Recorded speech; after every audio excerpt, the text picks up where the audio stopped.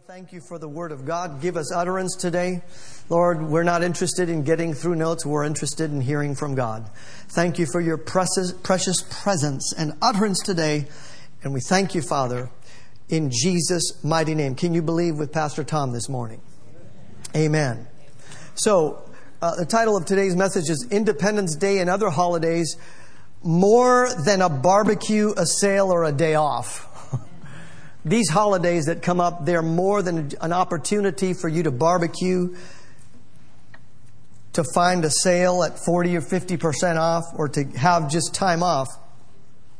So I'm going to take advantage of this 4th of July. It's not 4th, it's the 1st, but this particular Independence Day week as a teachable moment. Let's hear what the Spirit of God has to say.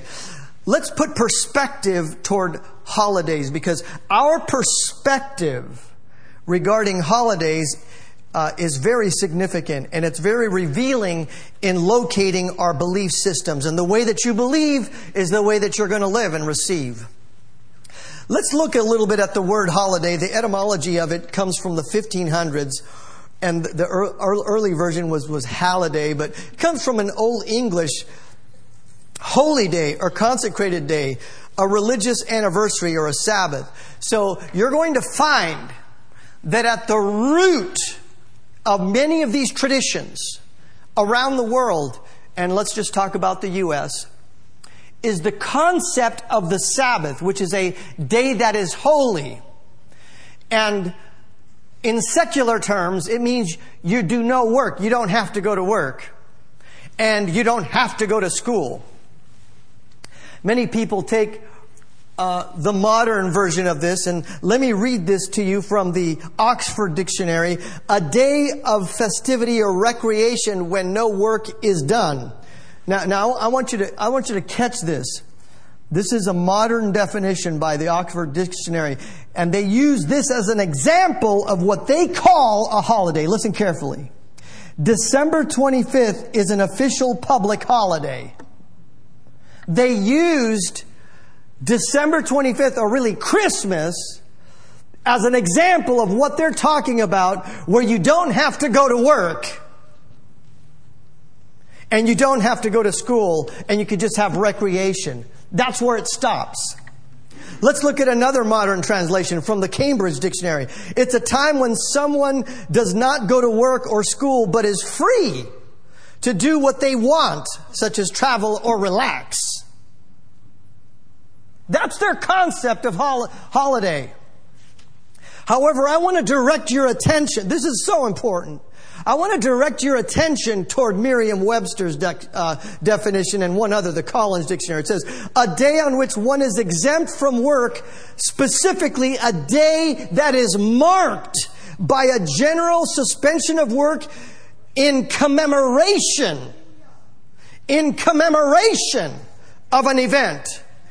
It isn't just free time. Do whatever you want to do. The Sabbath is not just another day that you just get to stay home and you don't have to go to work. You don't have to go to school. The Sabbath is not time off. The Sabbath is a dedicated time where you go to commemorate and honor God. Listen carefully. Let's look at this.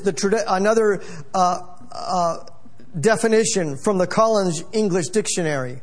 A holiday is a day when people do not go to work or school because of a religious or national celebration. You see, it isn't just that you had time off. It's what are you using the time for? I think I have your attention. There's nothing wrong with barbecuing. There's nothing wrong with buying something on sale. But let's get this straight.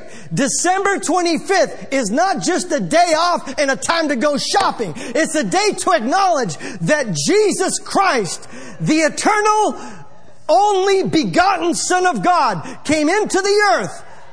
Come on, friends. And hope was birthed that day. Hope for mankind to redeem us from the curse. Hallelujah. So much more than going to Macy's and getting 70% off. And Anyway, so when we talk about commemorating an event, what do we mean by commemorate or commemoration?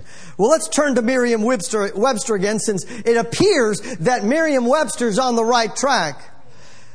To commemorate is to call to remembrance, to mark by some ceremony or observance. To observe, to celebrate or solemnize something such as a ceremony or festival. In other words, to hold something sacred.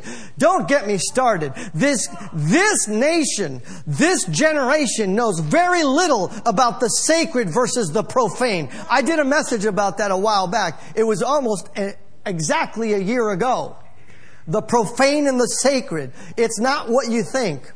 But on the other hand, here it says to commemorate something sacred. Now let's see, because we have such a challenge in our particular paradigm in America today, understanding honor in this generation. It is so difficult when people dishonor an office, like the office of the president.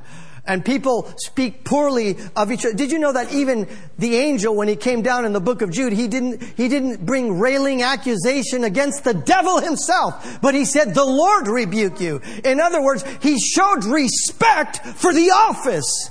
Yeah, it was the office of the devil, but it still was an office. Which might be good for us to take some notes. Pray for your government. Because I don't care who is speaking to whom and who's right and who's more right and who's wrong. But the thought is there needs to be respect. We really need respect. So let's move ahead to this. The concept. So here's the thought. Because as a whole, our communities and our nation has been reduced in many instances. I'm saying all the time, but in many instances has been reduced to a sale and a barbecue and a football game and time off to do whatever you want to do. There is very little thought to cost. What did it cost? What's July 4th all about? It cost something. It's no accident that we are not all speaking German right now. That's right. Some of you didn't get that. When Hitler was moving across Europe, it was very easy for it to just continue on and we would be today German speaking. Now, I have nothing against the German language. I studied the German language when I was studying art song in college. But the thought here was the spirit behind Hitler was the spirit of the devil. And I'm not going to give you a history lesson, but it might behoove us to start paying attention to what these holidays are about. Because if we don't do it, don't expect the media to do it for you. And if you don't help your children understand, don't expect them to get it at school. So here's a couple of excerpts about the Declaration of Independence. And I'm going to be very short on this, so don't start yawning. This is not a history lesson. We hold these truths to be self-evident, that all men are created equal. I want you to underscore the word created. That they are endowed by their Creator. Creator. With certain unalienable rights, that among these are life, liberty, and the pursuit of happiness. That to secure these rights, governments are instituted among men, deriving their just powers from the consent of the governed. So here you have the purpose for these men signing and coming up with this document of the Declaration of Independence was to accommodate on the face of this planet some place where they can express the fact that they had a Creator. I mean, there's a lot of people right now that they're fighting the whole idea of creation and creation. That's a whole other argument. I'm not here to argue with the scientists about that. But I am here to tell you that they started by acknowledging the Creator. And that there was a God-given opportunity to seek out life, liberty, and the pursuit of happiness. The devil does not want life. The devil does not want liberty. And the devil does not want you happy. And then it goes on to say in another paragraph, we therefore, the representatives of the United States of America in General Congress assembled, appealing to the supreme judge of the world. Who do you think that is? It is the Creator, which they referenced earlier in the document on the opening statement. They are acknowledging that there is a judge. Some people have no clue. They think that we're going to get into this in just a little bit if God gives me strength. I'm loaded today. Just pray for me that I get out what I need to get out. But the key here is that in the closing sentences, it says, and for the support of this declaration with a firm reliance on the protection of the divine providence. Who is divine providence? That's God. We mutually pledge to each other our lives, our fortunes, and our sacred honor. Now, I said earlier today that we need to continually remind ourselves of the sacrifices that were paid. Things that we enjoy today, we don't enjoy them because it was an accident. Somebody paid a price. Let's start with the fact that we're all here and breathing. Your mama, and we all had one, went through a real difficult time carrying you around for most of us 9 months. And I was there when my boys were born, and it was a lot of work. Can I dare say it was a sacrifice? And how about after they have the baby? Sleepless nights. Hello. Sleep deprived. Your whole life deprived. I mean, your life is no longer your own. Everything is dedicated. I'm not trying to scare those of you that are going to have a babysitter. But I'm just trying to point to the sacrifice that your mom made and your dad made. And you know when Mother's Day come around, you better call your mom. You better get that card in. You better get them flowers. Because your mom deserves it. Somebody said amen. Sacrifice. Somebody say sacrifice. So look at the sacrifice that these guys did. 5 of the signers were captured by the British as traitors and tortured before they died. 12 had their homes ransacked and burned. 2 lost their sons serving in the Revolutionary Army. Another had 2 sons captured. 9 of the 56 signers fought and died from wounds or hardships of the Revolutionary War. They signed and they pledged their lives, their fortunes, and their sacred honor. What kind of men were they? 24 were lawyers and jurists. 11 were merchants. 9 were farmers and large plantation owners, men of means and well educated. But they signed, listen, the Declaration of Independence, knowing full well that the penalty would be death if and when they were captured. Carter Braxton of Virginia, a wealthy planter and trader, saw his ships went from the sea by the British Navy. He sold his home and properties to pay his debts and died in rags. Thomas McKean was so hounded by the British that he was forced to move his family almost constantly. He served in the Congress without pay, and his family was kept in hiding. His possessions were taken from him, and poverty was his reward. These are guys that signed on the dotted line for the pursuit of life, liberty, and the pursuit of happiness to make it possible so that you and I could be here today. Come on, friends. Vandals or soldiers looted the properties of Dillery, Hall, Clymer and Walton, Gwinnett, Hayward, and it's spelled H-E-Y, interesting, Rutledge and Middleton. At the Battle of Yorktown, Thomas Nelson Jr. noted that the British General Cornwallis had taken over the Nelson home for his headquarters. And he quietly urged George Washington to open fire. That was on his own home. And the home was destroyed and Nelson died bankrupt. It got really quiet in here. What I'm trying to say is it wasn't free. Somebody had to say the word sacrifice. I'm going to skip because I see it got a little quiet in here. But that's what we're talking about. That's why it's not just about shopping and having a hot dog and doing a barbecue. There's a lot that went into this. There were a lot of plans for the US of A. God had this in United States of America was in the heart of God well before hot dogs and Macy's was here and Costco. Come on, somebody. And the 49ers and the Raiders and the Giants So I'm thinking about our spiritual freedom. 1 Peter 1:18 and 19 talks about how we were purchased with the precious blood of Jesus. But I want to, gosh, I don't know if I have time for this. There are popular doctrines, and they're doctrines of devils, like existentialism, humanism, relativism, that have polluted our educational institutions, our airways, our literature, our art form, our families, our government, and our churches even. And if I had time to get into that, I would.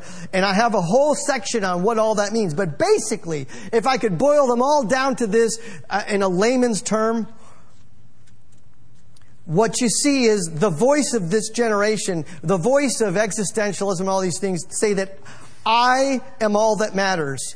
There is no such thing as absolute truth. And by the way, there's no God.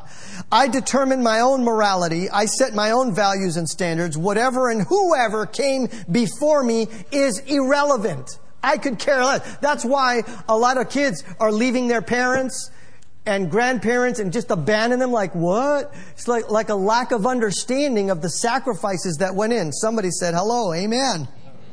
But God's doing a work, bringing the hearts of the fathers back to the children and the children back to the fathers. Somebody said hallelujah for that. It says the only thing that matters is me right now. By the way, I owe nothing to anyone, no debt or gratitude. That almost sounds like, wow, no effort to recall and show respect for anything that any sacrifice that was said. But I want to point your attention real quick to something that we have very clearly in the Bible, where we commemorate on a regular basis, where we hold an observance and there's somewhat of a ceremony and we honor something. Here's a little test for you. What is it that we do almost monthly at the church to put something in remembrance? It says in Luke 22:18 through 20, for I say unto you, I will not drink of the fruit of the vine until the kingdom of God comes. And he took the bread, gave thanks and broke it, and gave it to them, saying, this is my body, which is given for you. Do this in remembrance of me. Likewise, he also took the cup and saying, this is the cup of the new covenant in my blood, which is shed for you. In the book of 1 Corinthians, it says, as oft as you drink of it. So this is something that we're supposed to drink of on a regular basis.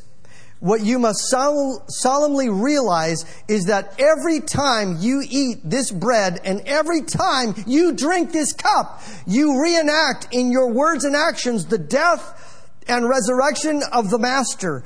You will be drawn back to this meal again and again until the Master returns. You must never let familiarity breed contempt.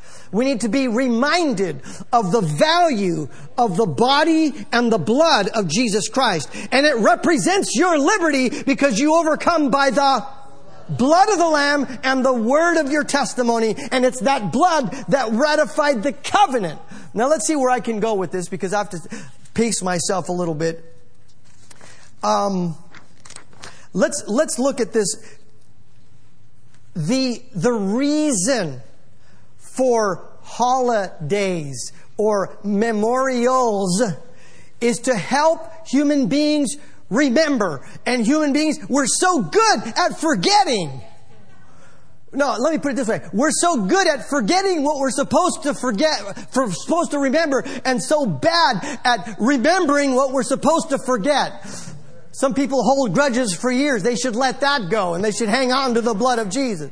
Come on, somebody. I butchered that. I'm going to try. How many of you let me try that one more time? As human beings, human nature seems to be so good at remembering what we should forget, but letting slip and forgetting what we absolutely should remember. There, I think I got that one. So notice what God used different methods to remind His people. For instance, in the book of Leviticus, chapter 23, 40 through 44, Leviticus 23, it talks about, it's when Joshua was crossing the river and the Jordan River, and then he goes on to say how that you're going to take, you're going to cross over this, and you're going to take stones, right? And you're going to carry 12 stones, which represents the 12 tribes. And look at it says in verse 43, that your generations may know that I made the children of Israel to dwell in booths when you know what? I'm getting ahead of myself too much. In this case, I'm already into booths. Joshua 4, forgive me up there. Forgive me for that confusion. So he says, cross over. We're in Joshua 4, 5 through 7. Cross over before the ark of the Lord, pick up these stones. And I want to pick it up like in verse 7. Then you shall, when your children ask you, then you shall answer them with the waters of the Jordan were cut off before the ark of the covenant of the Lord. When it crossed over the Jordan, the waters of the Jordan were cut off. And so what we're saying, what he's trying to say in verse 6 is that this is supposed to be a sign for you when your children ask. When your children ask in a time to come. That was verse 6. That's what we really want. It's verse 6. You see, friends, we need to take responsibility for our own family. You can't just relegate it to the school to say, this is what this means. You can't do that. You need to, you be the one. If you're the head of the household, you take the responsibility and explain to your kids, this is what Christmas means. This is what Sabbath means. This is what Memorial Day means. Are you listening to me? This is what the day of Pentecost or the Feast of Pentecost means. This is what it means. And you have to work at it. So forgive me, I just got a little ahead of myself. But in Joshua 4 and verse 6, it says, when your kids ask you, you are to tell them this. Now let's go back to the thing about the booths. This was really interesting. Camping. God used camping to remind the children of Israel about when they were delivered out of Israel. And this was really very interesting. It comes from one of the feasts, the Feast of Tabernacles, which you might say it's the Feast of Camping, the Feast of Tents. And the whole family for 7 days are supposed to move out. And I'm not a historian, neither am I a Jewish, literary genius, but I'll just tell you, like in layman's terms, they would go out and they would leave wherever they were, and they would live in a tent. And when the kids would ask, Mommy, Daddy, why are we camping today? Why are we camping? They were supposed to rehearse the story about how God delivered them out of Egypt from one of the most foremost, formidable forces on the face of the planet. God, with a strong arm, delivered them. He put the hurt on the most vicious, the most feared army on the face of the planet in that day. I don't know if that does something for you like it does me. That should build confidence in the children. Because if God did it then God will do it. Come on, He'll do it again. Somebody help me out. So God uses some points of remembrance. So is it possible for one generation to pass the revelations and the meaning to another generation? First of all, I believe that's God's plan. Is it done in the natural? I don't think so. I think it needs to happen supernaturally. If you're a mom, a dad, or you have influence on grandchildren or whatever, believe God for an anointing to be able to transmit this. See, even with the booths, even with all the feasts, there were 7 feasts altogether. And even yearly they would do all these different feasts. Even then, the Jews forgot. They forgot the meaning. And I want to bring a little analysis to you of what happened, and I have to kind of go through this. I need to go through this in kind of a paraphrase fashion because we don't have all day. Somebody said amen. But there was more than once an entire generation of Jews, Israelites, that completely didn't know anything about God. Like after, we're starting with Moses and the Sinai and the fire and the smoke and the 10 Commandments. And then Korah, the earth opened up like, whoa, dude, this is a real living God, right? I said, right? And then they trample things over. Then you have Joshua and Caleb, and they have these amazing things that happen as they cross the river and take land. But even as years pass, parents let things slip.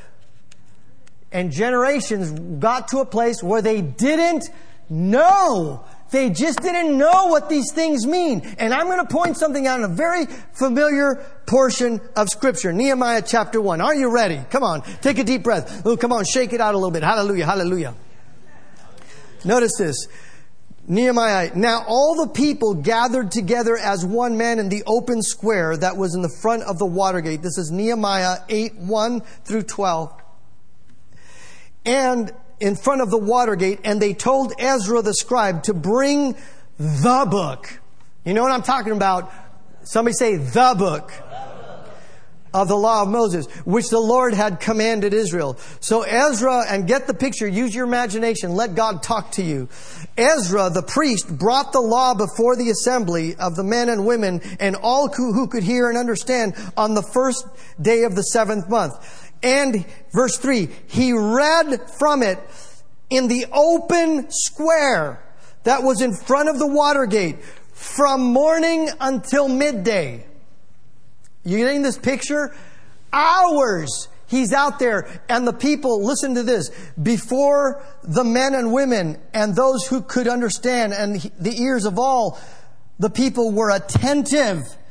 They weren't falling asleep on Pastor Mark on Sunday morning. I'm sorry, did I really say that? I'm sorry. All from morning till midday. Listen carefully. So Ezra the scribe stood on the platform of wood which they made for the purpose, and beside him at his right hand there's a whole slew of other priests that I'll explain their role and a significance that I saw in a moment. But let's go to verse 5. And Ezra opened the book in the sight of all the people, for he was standing above all the people. And listen to this.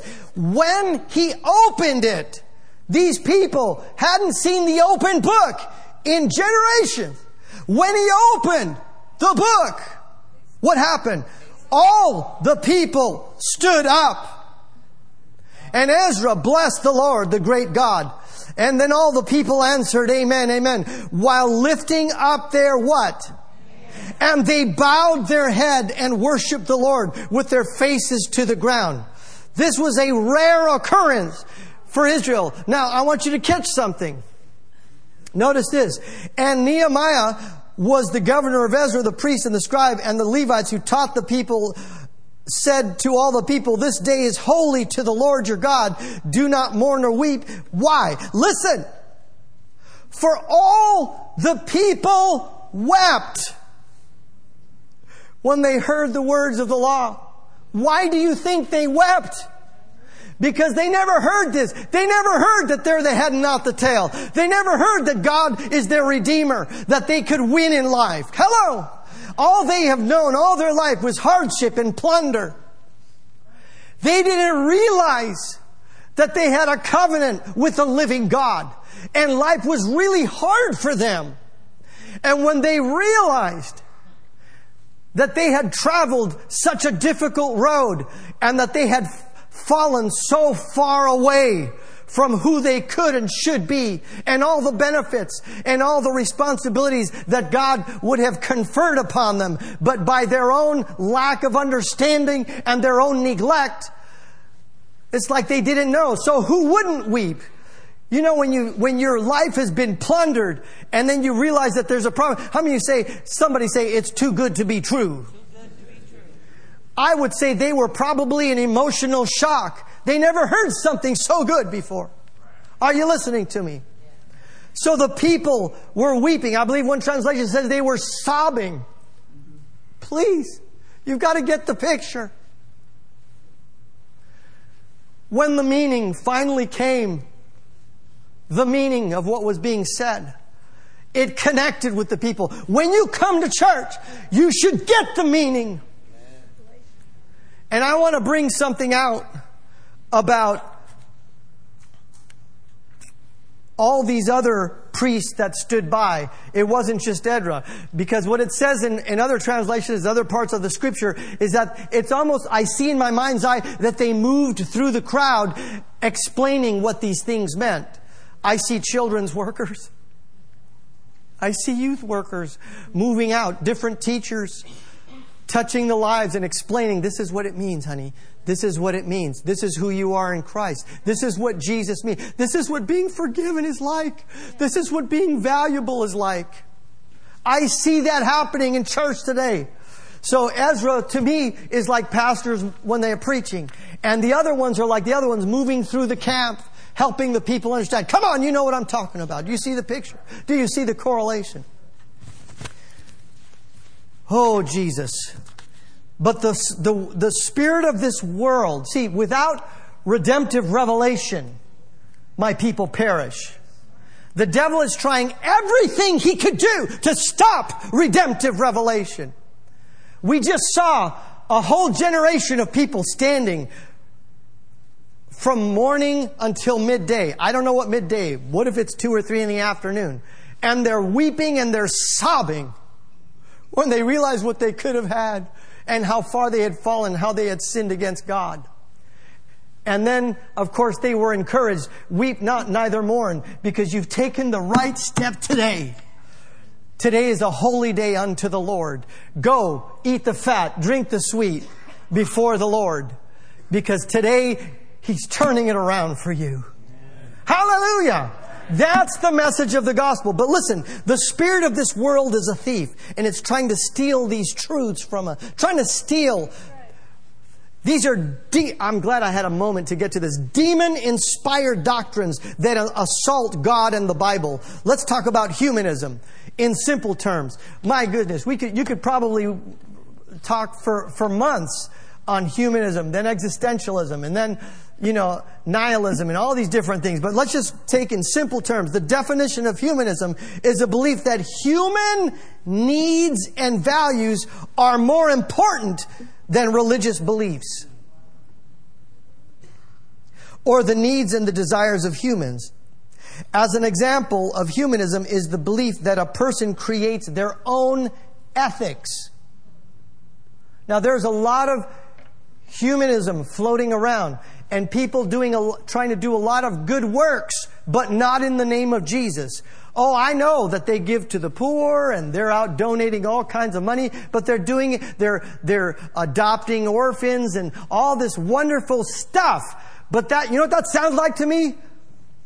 Why call you me Lord, Lord, and you don't do the things I say? You did not acknowledge me as Lord.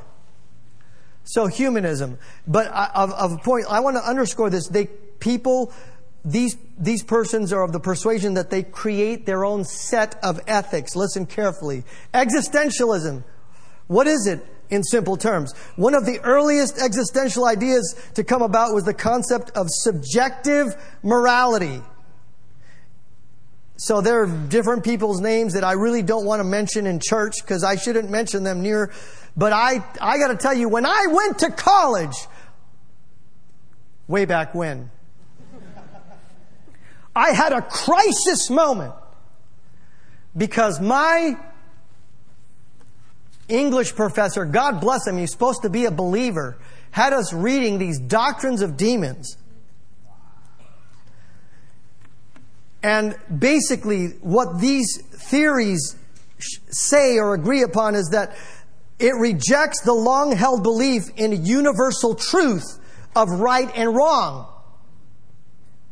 According to the philosophers, personal experience, personal conviction, and the specific context of a situation are the only things that can define morality.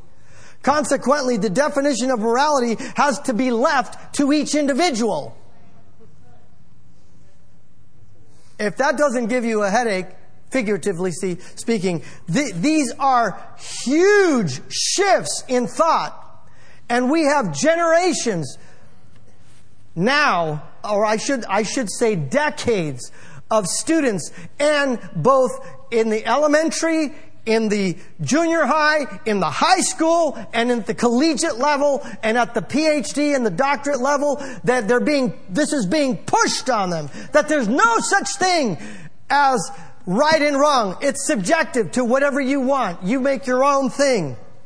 Morality is entirely subjective. With no outside source to guide, people must determine right from wrong based on personal experience, logic, or their own convictions. But this one really underscores it. Relativism.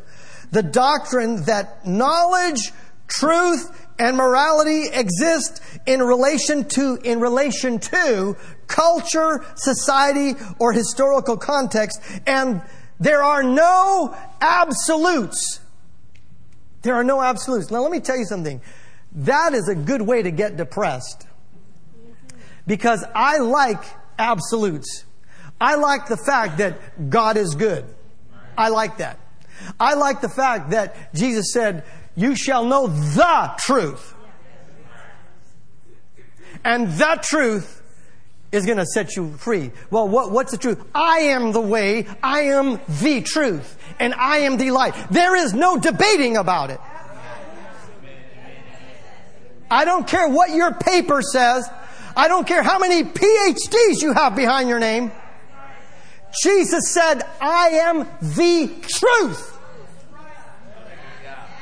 He said to Peter, who do you say that I am? Some say that you're Elias. Some say this and that. Peter chirps up, you are Jesus Christ, the Son of the living God. See, a lot of these people, God, He's just a figment of your imagination. It's a crutch. You know, what you need is you need to get over it and start making decisions for your life. But He said, blessed art thou, Simon Bar-Jonah, for flesh and blood has not revealed this to you, but my Father which is in heaven. And upon this rock of revelation knowledge, I'm going to build my church. I like this. This is an absolute. And the gates of hell, that's right, I said hell in church. The gates of hell will not prevail against it. Now that means that the gates of hell, if Paul Vernosi is a member of the body of Christ, and thank God he is, hallelujah, Dee said amen. The gates of hell cannot prevail against the Vernosi household.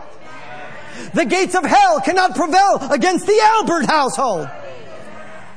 Well, how's it going, Pastor Tom? I'm pretty good. How about yourself? Well, it looks like all hell's broke loose. Well, good thing that the gates of hell will not prevail against you. That, my friend, is an absolute. How about this one? For I know in whom I have believed. And I am persuaded that He's able to keep that which I have committed unto Him against that day. How about that? And then how about this for some things? I hope somebody is getting a little bit excited or a little encouraged in the house today. Isaiah 55, 8 and 9 says this. 55 verses 8 through 9. My thoughts are not your thoughts, nor are my ways your ways, saith the Lord. Somebody say, thank God. For as the heavens are higher than the earth, so are my ways higher than NBC, ABC, Oxford, Cambridge. Come on, somebody. Stanford, Berkeley. My ways are higher than your ways, and my thoughts are higher than your thoughts. It says in Isaiah 5, let me just throw some scriptures before we all stand up and shout some victory in the house. Woe to those who call evil good and good evil, Isaiah 5, 20 and 21. Who put darkness for light and light for darkness. Who put bitter for sweet and sweet for bitter. Woe to those who are wise in their own eyes and prudent in their own sight. That sounds like the whole existential bunch. Hallelujah. I wish I had time, but I'm getting ready to close here. How many of you give me another minute? Let's put some perspective on, we should be a happy people. Let's put some perspective on where we're at. First of all, you have dual citizenship. And I'm not talking about, that you're Canadian and American. of dual citizenship. I'm talking about that you are a citizen of heaven first. And you also are a citizen of the United States, we're presuming here.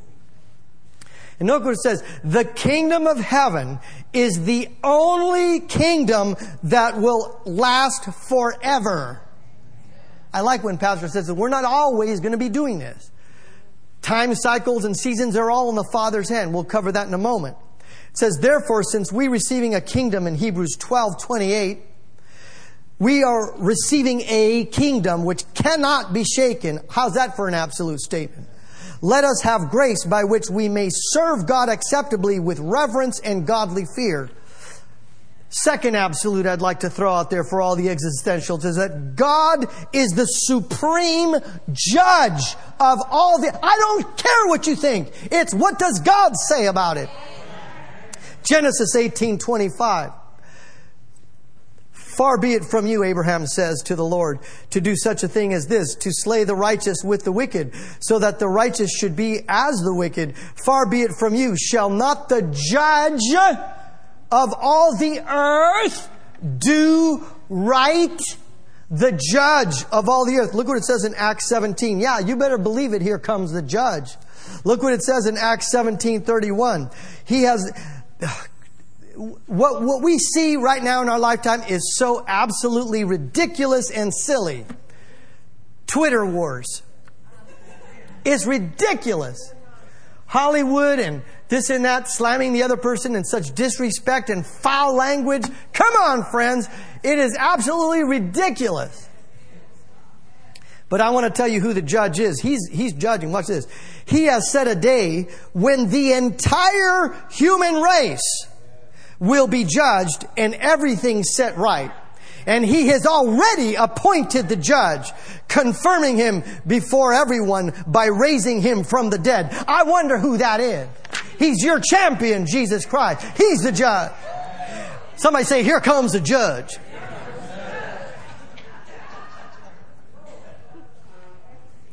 Notice what it says in Hebrews 9:27. That is appointed unto men once to die, but after this, the judgment. Revelations 20:11 through 13 says that there's a throne. And I saw a great white throne and Him who sat on it. No, this is not a Senate panel hearing or a congressional hearing. This is not Trey Gowdy. It isn't any of the names you see on TV. When you're in church, it's not as seen on TV. It's as seen on Scripture. Stop living your life as seen on TV. Forget TV. Forget TV.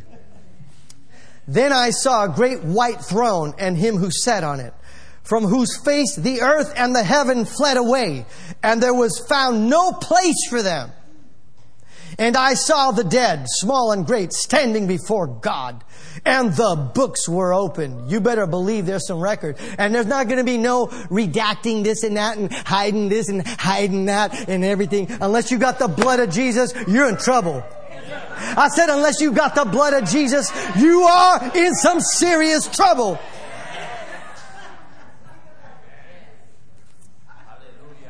Thank you. And it says, I saw the dead, small and great, standing before God. And the books were open. And another book was open, which was the book of life. Somebody say, thank God my name's in there. And if it ain't in there, you better see me after this service. We're going to get your name written in that book. Your name has got to be in that book. If your name is not in that book, you're going to the wrong place.